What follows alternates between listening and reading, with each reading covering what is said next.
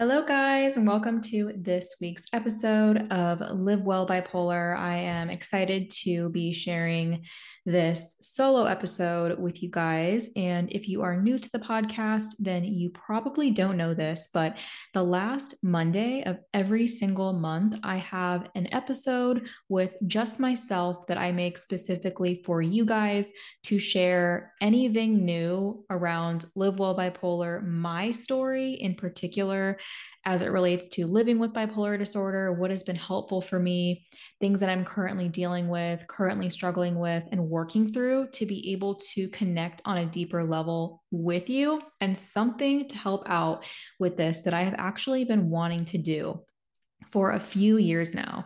I've had requests to do this and I just never got around to doing it. And part of that was because this year was such a busy year for me with my wedding, and really every single month was a different big life event. So I had the wedding in March, then we moved into our house in April, had me and my husband's birthday and six other family members in April. And then we were gone May and June in Europe for our honeymoon. And then I came back in July and actually started a new job. So much going on. And then finally in August was feeling more settled. So I was able to start something for you guys. And I've been working on putting this together for a while now because it's been a helpful resource for me in managing different triggers and difficult moments that come up for me. So I ended up going and creating a workbook for you guys, a bipolar wellness workbook. And really, what I wanted to put into this are some background on me and my story, obviously, for those of you who are listening who are newer to the podcast and don't know the history of Live Well Bipolar, and really how that started with my story.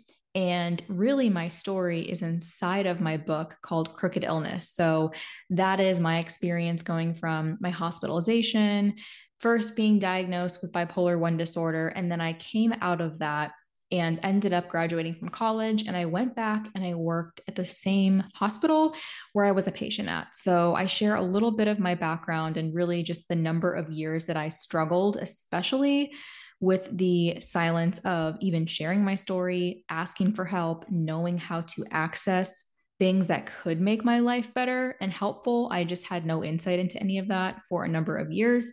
So I wanted to put a guide together to really help you guys in particular with accessing things such as what are my triggers and what does wellness look like for me? What tools can help? How far have I come? How can I get started? So, those are the 5 pillars of the workbook.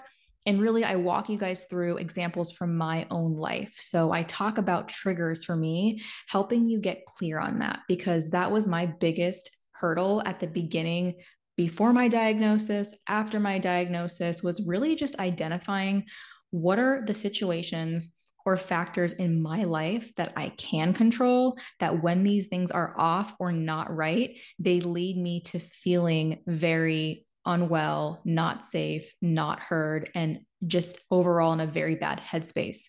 So, some of the triggers for me, the big ones, are my sleep schedule being off, no exercise, wanting to isolate, having a lot of arguments, fighting, unexpected changes to my plans, losing interest in my passions, stress, and drinking a lot. So these are the things I've been able to identify for myself that when I see these coming up in my day, my thoughts, my routine, I notice a difference in myself. So I have an area in the workbook for you guys to go in and write out those things for yourself. So, different feelings, different emotions. You might also have ones that are similar to mine. So, if you're noticing your sleep being off with not being able to go to sleep, getting too much sleep, having conflicts in your relationships, whether it's romantic relationship, friendships, family, coworkers, going through job loss, going through a loss of a loved one, whatever those things that you're dealing with now that you're noticing, being able to list those out. And that moves us into the next stage, which is identifying what does wellness look like for me. So I have a part in there where I walk you guys through what it looks like for me. And really, to me, to give you guys a consensus of that, is it's really being able to be proud of myself and give myself grace for how I'm showing up, regardless of how I'm doing it. I can sit here all day long and say, I could have done this better. I should have worked on this more, all these things that we do. And it's so common to be our own biggest critics. But wellness for me looks like being able to know those things, to feel those things, but still give myself grace and have moments that I am proud of and that I can appreciate and that I am looking forward to. So I have a part in the workbook for you guys to identify, what does that look like for you? Maybe you can put down a sentence or moment of when you were feeling your best and what did that look like? Where were you? Who was in your life? What was that moment like for you? Or just how are you feeling when you are in that mindset? What does that look like? And really moving into that third pillar of what tools can help. So I laid down different ones that I've been able to have access to that have been helpful for me. So some of the biggest ones I can share with you guys is the ones that I listed is being outside. So time in nature, taking time to journal, take a walk, get outside, clear my mind, talk to someone that I trust, whether that be my husband, family members, friends, and therapy, joining a support group, deep breathing, making time to rest, and listening to a podcast. So these are a lot of different things. And on some days, some of these work for me, and on some days, they don't. So there's a lot of them that I wanted to put out there because these are ones that have been helpful for me over the last 10 years of my life living with my bipolar diagnosis. So I have a section in the workbook for you guys to lay out tools that have been helpful for you. So getting clear on what that looks like and how you can be able to incorporate those better into your life to be able to make sure that they are in place and that you do have these things and that you do have access to them. And then if you don't, working on a plan of how to go about finding those resources. And number 4 is, how far have I come? So really giving yourself the opportunity to celebrate some of your wins and share that with me in this workbook. And then also share a moment that you are the most proudest of. So I have a part in the workbook where you guys can go through and you can fill this out. You can do it on your computer, laptop, you can print it out and keep it with you and have it that way. And then once you get down to the next part of the workbook, we look at how far you've come in terms of identifying the things that you are grateful for. And this is something I try to do every single day is I list out 5 different things I'm grateful for. And I really just journal out whatever is on my mind. I try to do it in the morning. Sometimes I'll do it later in the day, but I just try to do that to get that all out on paper. So that way I have a good place to be able to go back and reflect to see when I'm not having a good day or I'm not in a good space, what was on my mind? What did that look like? So the last piece is, how can I get started? So really, there's 5 different things that I list for you guys of being able to start your day with gratitude. And this is something I really started practicing a lot the last 3 years. So at first, when I started it, it was very difficult for me because it was very hard for me to list out these pieces because my mindset was still mainly focused on the problems, the issues that I didn't think I could solve. And it took me some time to shift into recognizing the things that I did have and the things that were coming up and the progress I've made myself. And then number 2 is to remember to slow down. I try to do this every single day, and really it depends on your routine, right? So your work schedule, what your days are looking like. I always make sure for myself to take my lunches and really use that time to read, to sit outside, to go on a little walk, or just to just sit in silence and try to relax that way.